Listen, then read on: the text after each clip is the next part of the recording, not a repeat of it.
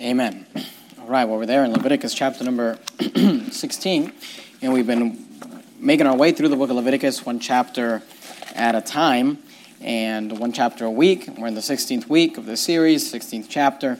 And Leviticus chapter 16 is, you'll notice as you read through the chapter there, that this phrase keeps coming up, the Day of Atonement, or the atonement, the fact that they're making atonement. And what's happening in this chapter is God is basically describing for us a very special day, holiday that was to be done once a year for the children of Israel, which is the Day of Atonement. And in this chapter, we learn about it. If you look at Leviticus 16, look at verse 1. Notice what it says. And the Lord spake unto Moses after the death of the two sons of Aaron, when they offered before the Lord and died. And the Lord said unto Moses, Speak unto Aaron thy brother, that he come not at all times into the holy place within the veil before the mercy seat which is upon the ark, that he die not, for I will appear in the cloud upon the mercy seat. Notice verse 3. Thus shall Aaron come into the holy place. Now, coming into the holy place, if you remember, it's probably years ago now that when I preached the book of Exodus, we went through the whole study of the tabernacle. But if you remember the tabernacle, the way that the tabernacle is set up is that you have the outer court and the inner court. The outer court, the priests were allowed to come in to the outer court and to the open area of the tabernacle, and they were allowed to make to do sacrifices and to do their service there. However, there was a veil. There was a huge, and this was not, when we think of a veil, we think of a curtain, like a little curtain, but this was a thick curtain, a big divider that separated into what was called the holy place, or the Holy of Holies, where the Ark of the Covenant was. If you remember when Christ died on the cross, the veil was rent. That was something that, one of the miracles that happened. But into this holy place, no one was allowed to come in, but only once a year the high priest. And that's what we read there in verse 3. Thus shall Aaron come into the holy place. And then for the rest of the chapter, God gives instructions about the Day of Atonement. Now keep your place there in Leviticus 16. That's our text for tonight. Go with me to the book of Hebrews. Hebrews chapter number 7. If you start at the end of the New Testament, the book of Revelation, you head backwards. You'll go past the book of Revelation, Jude, 3rd, 2nd, and 1st John, 2nd and 1st Peter, James, and Hebrews. Hebrews chapter number 7. And in Leviticus 16, we find the Day of Atonement for the Old Testament believers, for those who were following the Levitical law, who found themselves under the Levitical law. As New Testament believers, we are not under the Levitical law, but as New Testament believers, we also have a Day of Atonement. And you must have a Day of Atonement in order to be a New Testament believer. And it's when you got saved. See, for the children of Israel, they had a Day of Atonement every year that was set up where they had things that they had to do. The Day of Atonement for the New Testament believer is a day that they get saved. But here's what I want you to understand. Our Day of Atonement is similar in the sense that their Day of Atonement was set there to be an example or a shadow or a figure of things to come. But here's what I want you to understand. Theirs was just a shadow. Ours is the real thing, and ours is a better. It is a better sacrifice. It is a better high priest. You're there in Hebrews 7. Look at verse number 11, 7:11, all right? Hebrews chapter 7 and verse number 11. It says, If therefore perfection were by the Levitical priesthood. Now here's what he's saying. Perfection was not by the Levitical priesthood. But he says, if therefore perfection were by the Levitical priesthood, for under it the people received the law, what further need was there, notice, that another priest should rise after the order of Melchizedek and not be called after the order of Aaron? Who was that other priest? Well, we know that's the Lord Jesus Christ. And the Lord Jesus Christ comes from the order of Melchizedek. Melchizedek, and we don't have time to go into all of that, he appeared to Abraham in the book of Genesis. And the Levitical priesthood was just a picture of that priesthood. But here's what I want you to understand. They had a high priest. We have a high priest. They had a sacrifice. We have a sacrifice. But our high priest and our sacrifice is better. Go to Hebrews chapter 9. Look at verse 23. Hebrews chapter 9 and verse 23. We're going to look at this verse later on in the sermon, but for right now I just want you to focus in on a phrase. It says, It was therefore necessary that the pattern of things in heaven should be purified with these, but the heavenly things themselves, notice what it says, with better sacrifices than these. So it's saying the sacrifice that we have as New Testament believers is better than the sacrifice of the Old Testament. So here's what I want to do tonight. I'd like to compare and contrast the Day of Atonement for the Levitical priests and the Old Testament believers, and the Day of Atonement for New Testament believers, because there are some comparisons, some things that we can learn, that there's shadows and foreshadows and figures, but there's also some contrasts. There's some things that don't match up exactly, which actually make our sacrifice and our high priest better. Now, keep your place there in Hebrews, because we're going to go back and forth from Leviticus and Hebrews, basically the entire sermon. I might read for you other verses or quote for you other verses, but go back to Leviticus chapter 16, and let's start by looking at the comparisons of the Day of Atonement. Their comparison with their Day of Atonement with our Day of Atonement. Leviticus 16, look at verse number 3. Thus shall Aaron come into the holy place. Now we know that's referring to the Day of Atonement, the only day that the high priest has access to this holy place. And notice what it says. Notice number 1, a young bullock for a sin offering. Number 2, a ram for a burnt offering. So you're supposed to come with a young bullock for a sin offering and a ram for the burnt offering. This is the preparation for the Day of Atonement. Notice verse 4. He shall put on the holy linen coat, and he shall have on linen breeches upon his flesh, and shall be girded with linen girdle, and with the linen mitra shall he be attired. These are the holy garments. Therefore shall he wash his flesh in water, and so put them on. There was a special outfit that he was supposed to wear. So he was supposed to take off his old clothes and put on this outfit that he wore just for the Day of Atonement. Notice verse 5. And he shall, now here's the first comparison. Notice what it says. Take of the congregation of the children of Israel 2 kids of the goats for a sin offering and 1 ram for a burnt offering. So he was supposed to take a young bullock, right, for a sin offering, and a ram for a burnt offering. But then we're told he's also to take 2 kids of the goats for a sin offering and 1 ram for a burnt offering. So it's a total there of 4 or 5, because there's 2 goats, different animals that are going to be sacrificed or used during this Day of Atonement. But I want you to notice verse 5, and here's the first comparison. And he shall take of the congregation. He was supposed to go to the congregation, and from the congregation bring the sacrifices that would be used on the Day of Atonement. That is a comparison to the sacrifice of our Lord Jesus Christ, because the sacrifice was taken from the people. You don't have to turn there, but in John 1:1 it says, He came unto His own, and His own received Him not.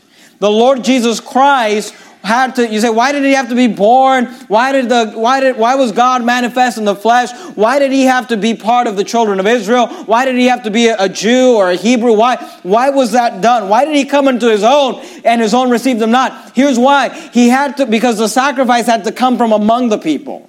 And the idea here is not just that it had to come from the children of Israel, but the idea is that if the sacrifice was to be a sacrifice made for the sins of mankind, then it had to be taken from mankind, which is why God was manifest in the flesh, which is why the Word was made flesh. It had to come from the people. God, in His deity, was not able to make sacrifice. It had to come from the people, so therefore God became a man.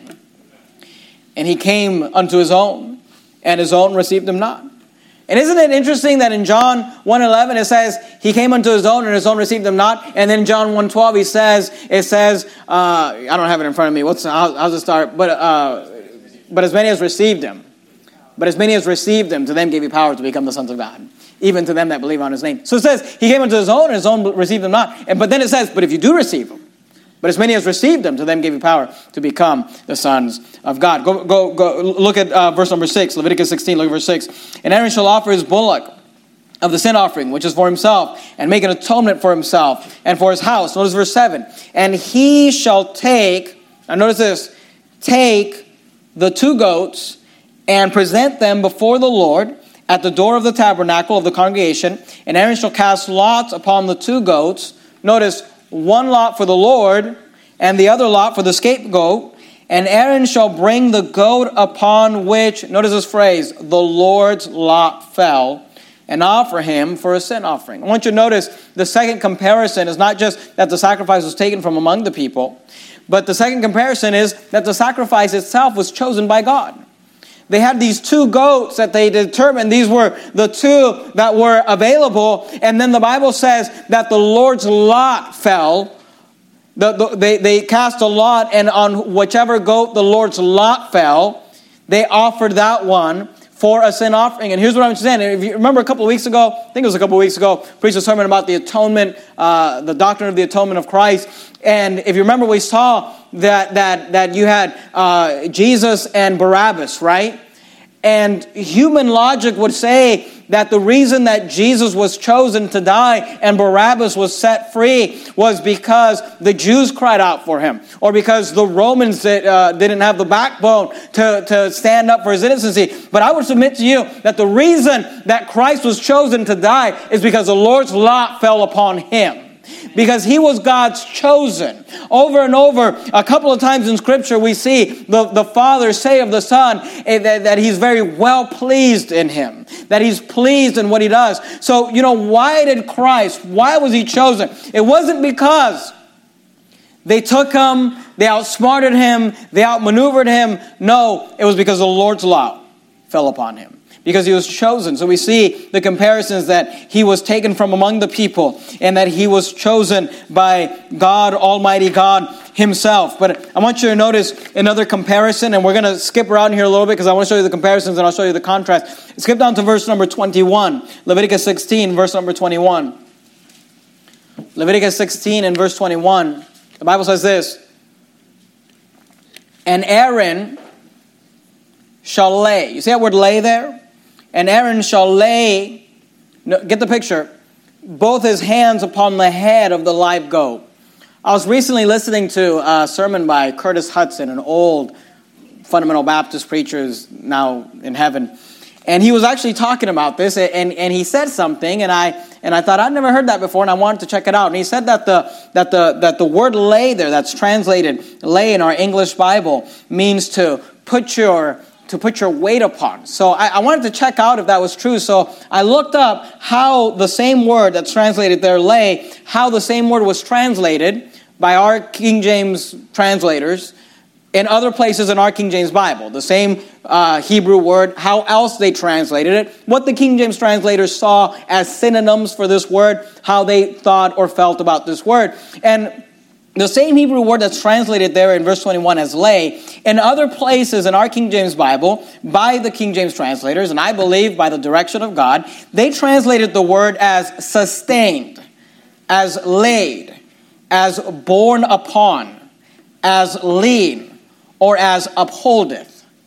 So the idea that when they saw that word, what they understood that word to mean is not just when it says lay, not just like I put my hand there or I lay my phone there, but the idea is that you were leaning upon, because they translated the same word in other places as to lean upon, as to be sustained with, as to be upheld by, as to be borne upon. So I want you to understand, when the Bible teaches here that the sacrifice, they were to, notice verse 21, and Aaron shall lay both his hands upon the head of the live goat, and then what does he do? And confess over him all the iniquities of the children of Israel and all their transgressions and all their sins, putting what? The iniquities and the transgressions and the sins upon the head of the goat, and shall send them away by the hand of a fit man into the wilderness. And the goat, notice, shall bear upon him all their iniquities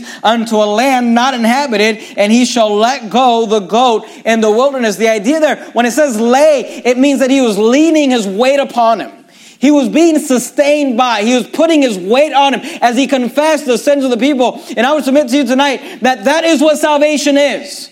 Salvation is that we are leaning upon the Lord Jesus Christ. It is not that, because today you got people who think, well, you got to believe on Christ and you also have to do the works. You have to believe on Christ, but you also better live right, or he's going to take your salvation away. You got to lean on Christ, but you also better get baptized. Or you got to lean on Christ, but you also better get baptized, or whatever it might be. But listen to me, salvation is, if I make it to heaven, it's because I borne my sin upon him. He is the only one that's carrying it. There's no weight, there's no work, there's nothing that I'm holding up, but I'm placing the entire weight upon him of my sin. That's what salvation is. Did you keep your place in Hebrews? Look at Hebrews chapter 9 and verse 28. While you turn there, 2 Corinthians 5:21 says this, for he hath made him to be sin for us, who knew no sin, that we might be made the righteousness of God in him. See, Christ bore our sin on the cross. He who knew no sin became sin for us that we might be made the righteousness of God in him. So it's not that he does it halfway and I do it halfway. No. He either takes all of my sin or he takes none of my sin. Amen. Hebrews 9:28, notice what it says. So Christ was once offered, notice, to bear the sins of many. And unto them that look for him shall he appear the second time without sin unto salvation. So we see the comparisons. What are the comparisons? That he was taken from among the people. And what are the comparisons? That he was chosen by God. His lot fell upon him. And what are the comparisons? That he takes our sin. And the Levitical priest, in order to make the point, would literally lay both hands and lay his weight and lean upon and be sustained by as he confessed the sins. Why? Because that's what salvation is. That he carries our burden. He takes our sin. He who knew no sin became sin for us, that we might be made the righteousness of God in him. Keep your place there in Hebrews. Go back to Leviticus 16. So we saw some of the comparisons, but let me show you some of the contrasts. Those are some of the pictures that we can learn. But notice a few of the contrasts. In Leviticus 16 and verse 6, the Bible says this. And Aaron shall offer his bullock of the sin offering, which is for himself. And we're going to come back to that statement here in a second. And make an atonement for himself. But I want you to notice this phrase first. And for his house. And for his house. In this chapter, there's an emphasis on the fact that Aaron had a household. That Aaron had children. In fact, look at verse 1 just real quickly. And the Lord spake unto Moses after the death of the two sons of Aaron. Remember, we learned about his two sons and how they offered strange fire. And we talked about that several weeks ago.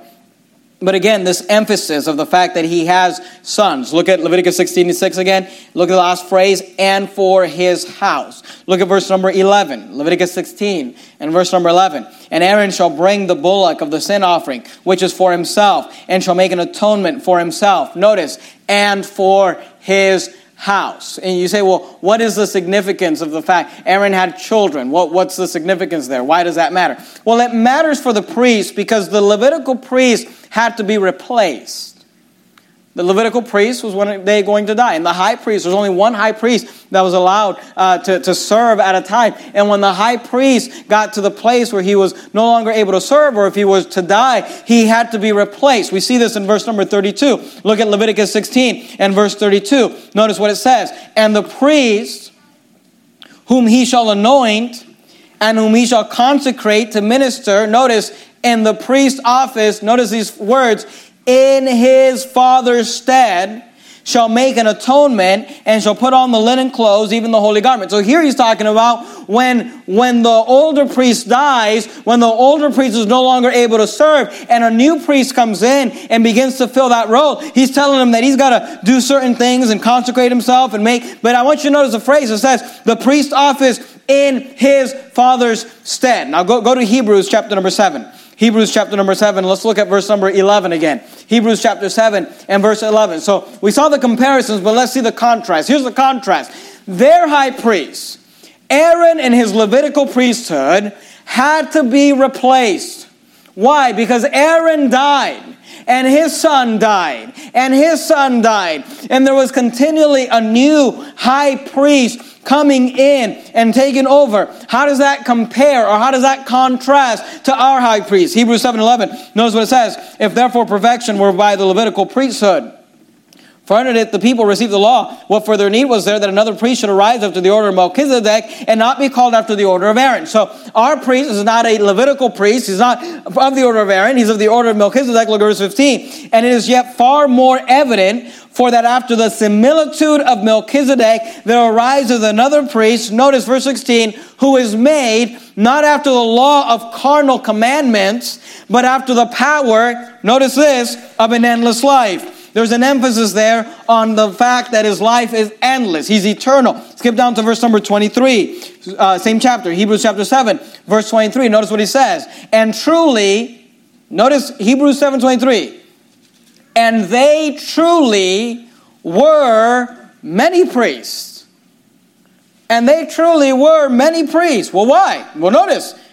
Because they were not suffered. The word suffered means allowed. They were not allowed to continue. Why were they not allowed to continue? By reason of death. Because they kept dying.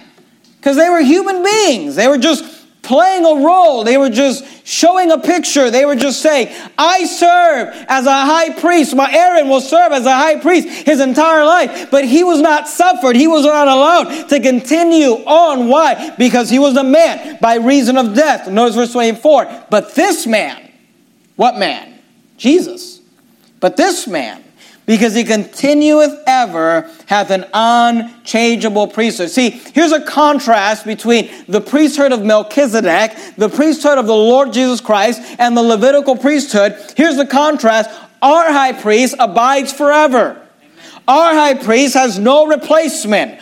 Our high priest has an endless life, an eternal life. He continueth ever, therefore he has an unchangeable priesthood. Their high priest had to be replaced.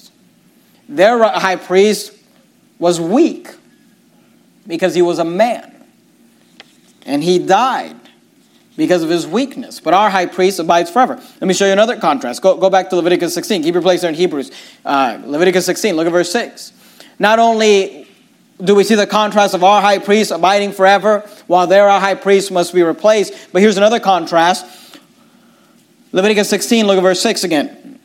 Leviticus 16 and verse 6.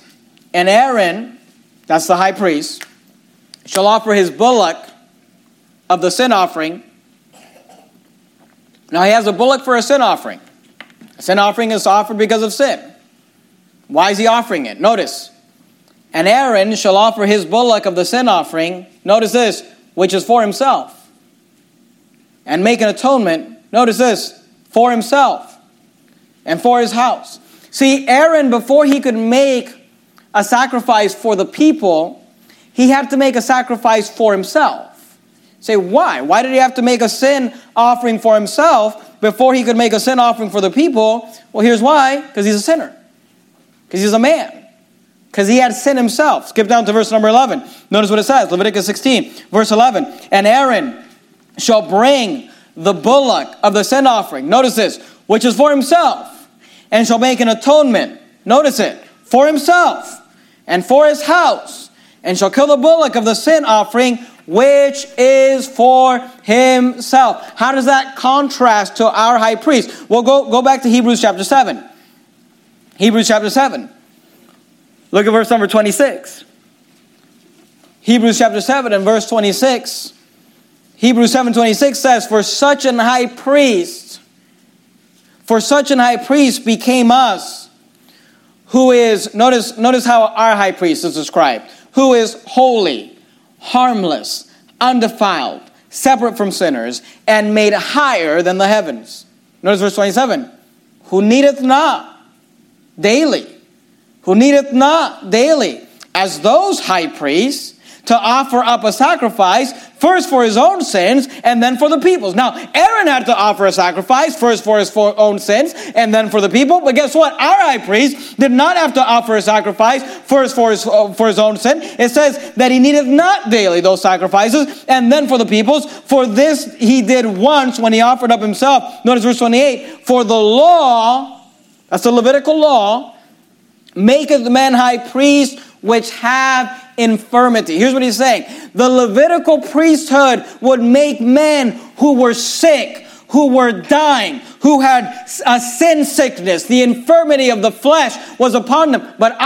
Which is why Aaron had to do a sacrifice for himself and then for the people. But our high priest had no need to sacrifice for himself. Why? Because he knew no sin. Because he was without sin. Because he was God in the flesh. Go back to Hebrews chapter 4. Hebrews chapter 4, and verse number 15. You say, well, look, we know about the deity of Christ. We know that Jesus was without sin. You know, what I've learned in the last several weeks is you just can't go over just Bible doctrine, basic doctrine over and over again. Like Brother Stuggy was talking about on Sunday night. You know, you got to keep hearing soul winning, keep hearing separation, keep hearing Bible reading. You know what? We just hear these doctrines. Jesus was not a man.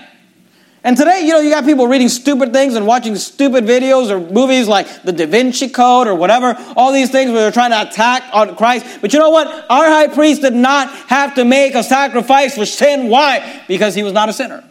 Amen. And our high priest, I don't care what Da Vinci said, needed not a household. He did not need children. Why? Why did Aaron need children? Because one day he had to be replaced. But our high priest never has to be replaced.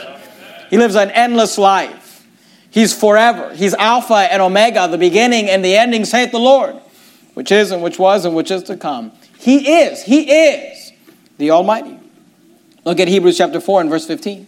Hebrews chapter 4 and verse 15. Notice what it says. Hebrews 4:15. For we have not an high priest which cannot be touched with the feelings of our infirmities. See, part of the humanity of Christ was that he had to come to this earth to be touched with the feelings of our infirmities. He felt everything you felt. Everything you felt, every hurt, every pain, physically, emotionally. The Lord Jesus Christ felt it. Have you been sick? He was sick. Have you been broke? He was broke. Have you been stabbed in the back? He got stabbed in the back. Look, it says that we have not an high priest which cannot be touched with the feelings of our infirmities, but was in all points tempted like as we are. Every temptation you felt, he's felt it. Here's the difference though, yet without sin. Amen. You say, I feel tempted and then I am drawn by my own lust and my own temptations and it causes me to sin. Jesus felt every temptation. The only difference between him and you is that he never sinned. Yet without sin. Keep your place in Hebrews. Go back to Leviticus 16. We're looking at the contrast. Our high priest abides forever. Their high priest must be replaced. Our high priest is sinless. Their high priest is a sinner. Here's another contrast. Leviticus 16. Look at verse number 14. And he shall take of the blood. And he shall take of the blood of the bullock. And sprinkle it. Sprinkle what? The blood. With his finger upon the mercy seat, eastward.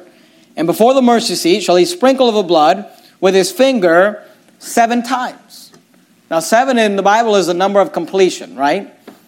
6 days did the Lord labor to create the earth. And then he rested on the 7th day. Why? Because he was done.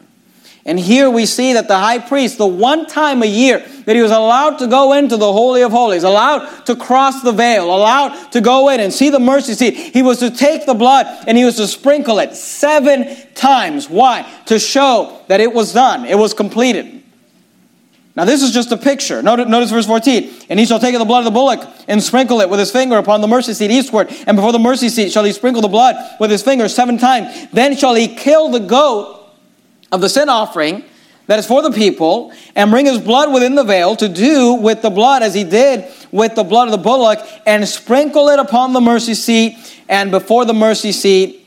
Skip down to verse 34 just for sake of time. Look at verse 34. But here's what I want you to understand. They did this once a year. The Day of Atonement was meant to atone for the sins of the people. Remember when they sinned, if they had a sin of ignorance, or if they had a sin where they messed up. Remember, we learned about those different sacrifices. They were supposed to bring those sacrifices. But only the sins of ignorance. Only the sins that were not premeditated. If you sinned willingly or a willful sin, there was no sacrifice for that sin. In fact, Hebrews teaches that as well. They were not, because here's the thing. If you sin, but it's a sin of ignorance in the sense that you didn't know that the Bible said you were supposed to do that or you weren't supposed to do that? God says it's still a sin, but you can sacrifice for it.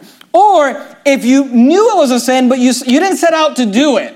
Just in the heat of the moment, the flesh got the better of you and you said something you shouldn't have said. You did something you shouldn't have done. You didn't set out. You didn't premeditate to go, perform that sin, but you just ended up down that road for whatever reason. God says you were allowed to bring a sin offering. But if you had a premeditated sin, you just bore the consequence of that.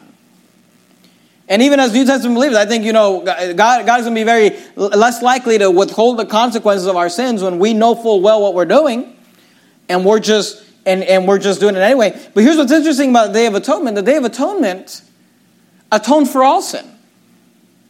Ignorant sins, willful sins, premeditated sins. Once a year. See, You had to make the sacrifices whenever you sinned, whenever you messed up, you brought the sacrifice. But once a year, there was a day when the priest would sanctify himself and he would enter into the Holy of Holies and he would make a sacrifice and he'd take the blood and sprinkle it. And once a year it would cover and it would do away with all sin. But notice, it was only once a year. Leviticus 16 verse 34. Leviticus 16 verse 34. And this shall be an everlasting statute unto you, to make an atonement for the children of Israel, Leviticus 16 verse 34. Notice what he says, for all their sins once a year, as he did as the Lord commanded Moses. See, they had to do this once a year. It wasn't just a one-time thing. Every year on this specific date, every year on this specific time, the high priest had to go in and atone for the sins of the people once a year. Hebrews 9, look at verse 12. How does that contrast to our atonement? Hebrews 9:12. Hebrews 9:12. Hebrews chapter 9 and verse 12. Neither by the blood of goats and calves, but by his own blood. Jesus played the role of the high priest, but he also played the role of the sacrifice. Remember John the Baptist said, behold the Lamb of God which taketh away the sins of the world? See, when Jesus played the role of the high priest, he was not bringing in the blood of an animal, but he was bringing his own blood. Hebrews 9:12. Neither by the blood of goats and calves, but by his own blood he entered in. Now notice, once, not once a year, once, into the holy place, having obtained, notice this word, eternal redemption for us. You say, how many times does the Lord Jesus Christ have to enter into the Holy of Holies and sprinkle his blood, not the blood of a bull, his blood 7 times on the mercy seat to atone for my sins? Is it like the Levitical priesthood where it would wear off eventually? Is it like the Levitical priesthood where because it was an animal, it wasn't really that great and it had to be done over and over and over? No, see, our salvation is once. He entered in once into the holy place and obtained eternal redemption. You know what we call that today? Eternal security. We sing that song, once for all, O sinner, believe it. Once for all, O brother, receive it. How many times did he have to sacrifice and he had to give of himself to bring eternal redemption? Only once. Why? Because he's a better priest. He's a better sacrifice. Look at verse 13. For if the blood of bulls and of goats and the ashes of an heifer sprinkling the unclean sanctified the purifying of the flesh, how much more shall the blood of Christ, who through the eternal Spirit, Sometimes people say, well, if I deserve to die and go to hell for the rest of eternity, how could the Lord Jesus Christ die on the cross and have his soul spend 3 days and 3 nights in hell? How does that make up for my eternity? And I don't have the answer to that question, but here's what I know. The difference is because he is from everlasting, because he is the Alpha and Omega, because he is an eternal being. See, you and I, we receive eternal life, but our eternal life begins at a moment. If you believe on the Son, he that believeth on the Son hath everlasting life. His eternal life never began. He's an eternal being. He's always been. In the beginning was the Word. The Word was with God. The Word was God. He's always been. So somehow the Bible is telling us that his eternal spirit, this eternal being, was able to pay for an eternity of sin, for an eternity of hell. Within those 3 days, notice what it says, who through the eternal Spirit offered himself without spot to God. Why? Because he was without sin. Purge your conscience from dead works to serve the living God. For Christ has not entered into the holy place made with hands, which are the figures of the true, but into heaven itself.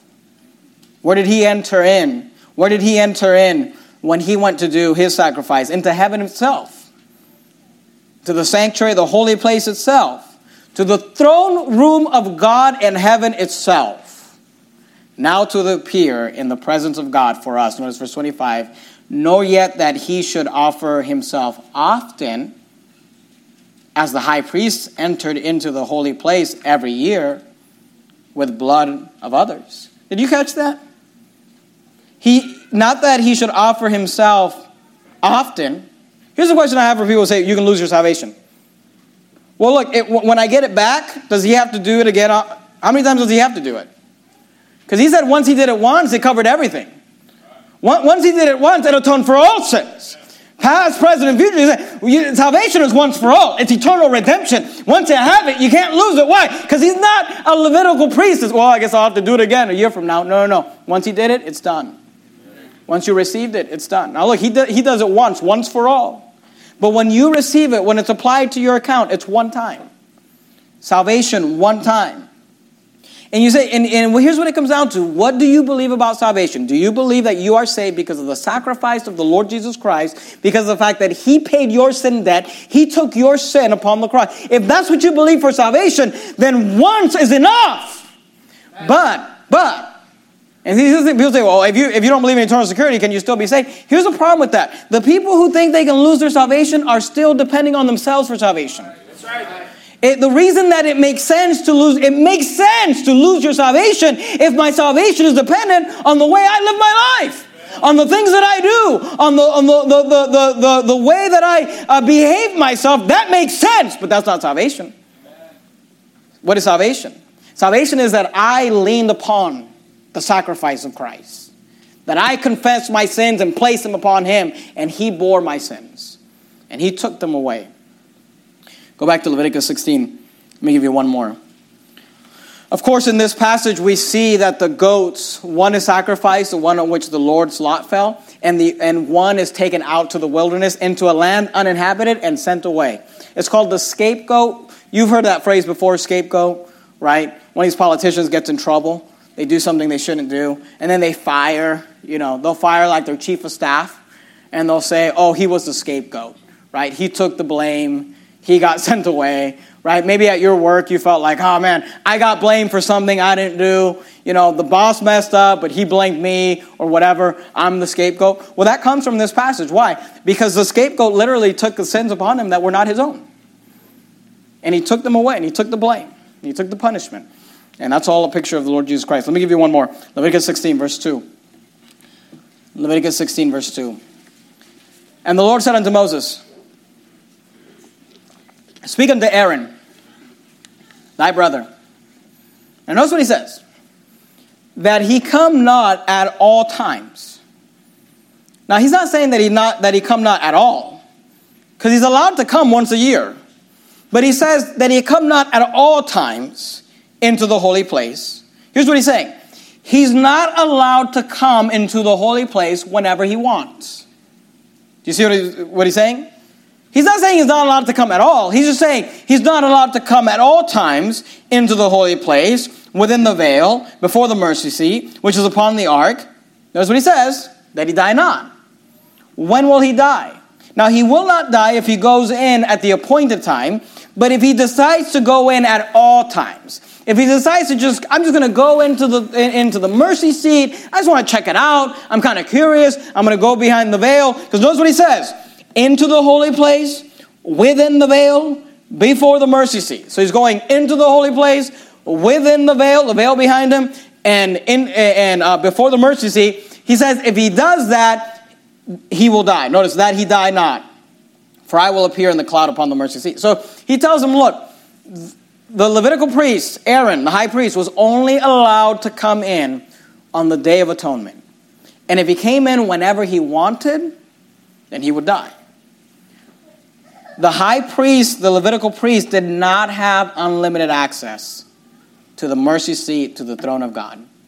They did not have unlimited access for themselves, and they could not even grant access to anybody else. How does that contrast to our high priest? We'll go to Hebrews chapter 9. We'll be done right now. Hebrews chapter 9. Look at verse 6. Hebrews 9:6. Hebrews 9:6. Now when these things were thus ordained, the priest went always into the first tabernacle, accomplishing the service of God. Remember I told you the tabernacle is divided into two parts? Well, the priest went always into the first tabernacle, accomplishing the service of God. That's where they worked. They were allowed to go into the court, into the first tabernacle, and do the service of God. Notice verse 7. But into the second went the high priest alone once every year. They were only allowed to go into the Holy of Holies, only the high priest. He must go alone once every year, not without blood, meaning he had to go with blood. He wasn't just allowed to go in and have a talk with God. He had to come in with a sacrifice without blood, which he offered, notice, for himself and for the errors of the people. The Holy Ghost this signifying. Now notice verse 8. The Holy Ghost this signifying. Say, what's the point of bringing that up? Here's what he's signifying. That the way into the holiest of all was not yet made manifest. The word manifest means to make known or to reveal. Here's what he's saying. The way into the holiest of all was not yet made manifest, while as the first tabernacle was standing. Here's what he's saying. When the Levitical priesthood stood, people did not have access to God. No one was allowed to go into the Holy of Holies, only the high priest, and that was only once a year on the day appointed with a sacrifice, and he had to put on the right clothes and do a sacrifice for himself and follow all these rules. How is that different for you and I? Hebrews 4, look at verse 14. Hebrews chapter 4 and verse 14. Hebrews 4:14. Hebrews 4:14, seeing then that we have a great high priest that is passed into heavens. And just in case you're not sure, it's Jesus, the Son of God. Let us hold fast our profession. For we have not a high priest which cannot be touched with the feelings of our infirmities, but was in all points tempted like as we are, yet without sin. Don't miss verse 16. Let us therefore. Somebody said when you see the word therefore in the Bible, you got to find out what it's there for. Let us therefore. The word therefore means for this reason. For what reason? Because of the fact that we have a great high priest that is passed into the heavens. Because of the fact that our high priest is Jesus, the Son of God. Because of the fact that he was tempted in all points like as we are, yet without sin. Because of the fact that he was a better priest and he had a better sacrifice, the Bible says, let us for that reason, notice, here's the difference between the Levitical priesthood and the priesthood of Melchizedek, come boldly unto the throne of grace that we may obtain mercy and find grace to help in the time of need. See, the reason that the veil rent at the death of Christ was because access was now open. See, I don't have to go to a priest today. Amen. I don't have to go to the Catholic Church and ask a priest and say, will you speak to God on my behalf? I don't have to pray to Mary. I don't have to pray to any saint. There is one mediator between God and man, the man Christ Jesus. Because of the Lord Jesus Christ, hey, you and I have access to the Holy of Holies. What the Levitical priests were not allowed to come in, what the high priest was only allowed to come in once a year. Do you realize that through the access that God gives us, the Holy Spirit gives us through prayer? Don't miss this. Do you realize that anytime you want,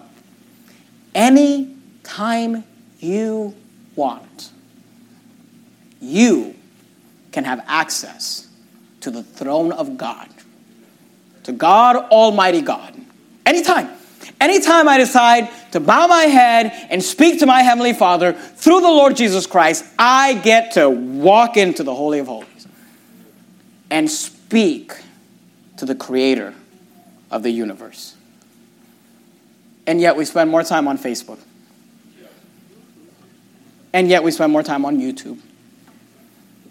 And yet we spend more time. I mean, if you really understood that, look, at any moment I want, I get to enter the throne room of God spiritually, one day physically, and have access to the Creator of the universe. But I didn't have time today to pray. And I didn't have time yesterday to pray. And I didn't have time to speak. You see, we're trying to live like the Levitical priesthood, where you only had access to the mercy seat once a year, and it was just one special guy, and you had to jump through all these hoops to get to it. You and I get access to God. See, our high priest, their high priest does not have unlimited access himself. Our high priest gets unlimited access to us. And yet we don't use it. And yet we just never do it.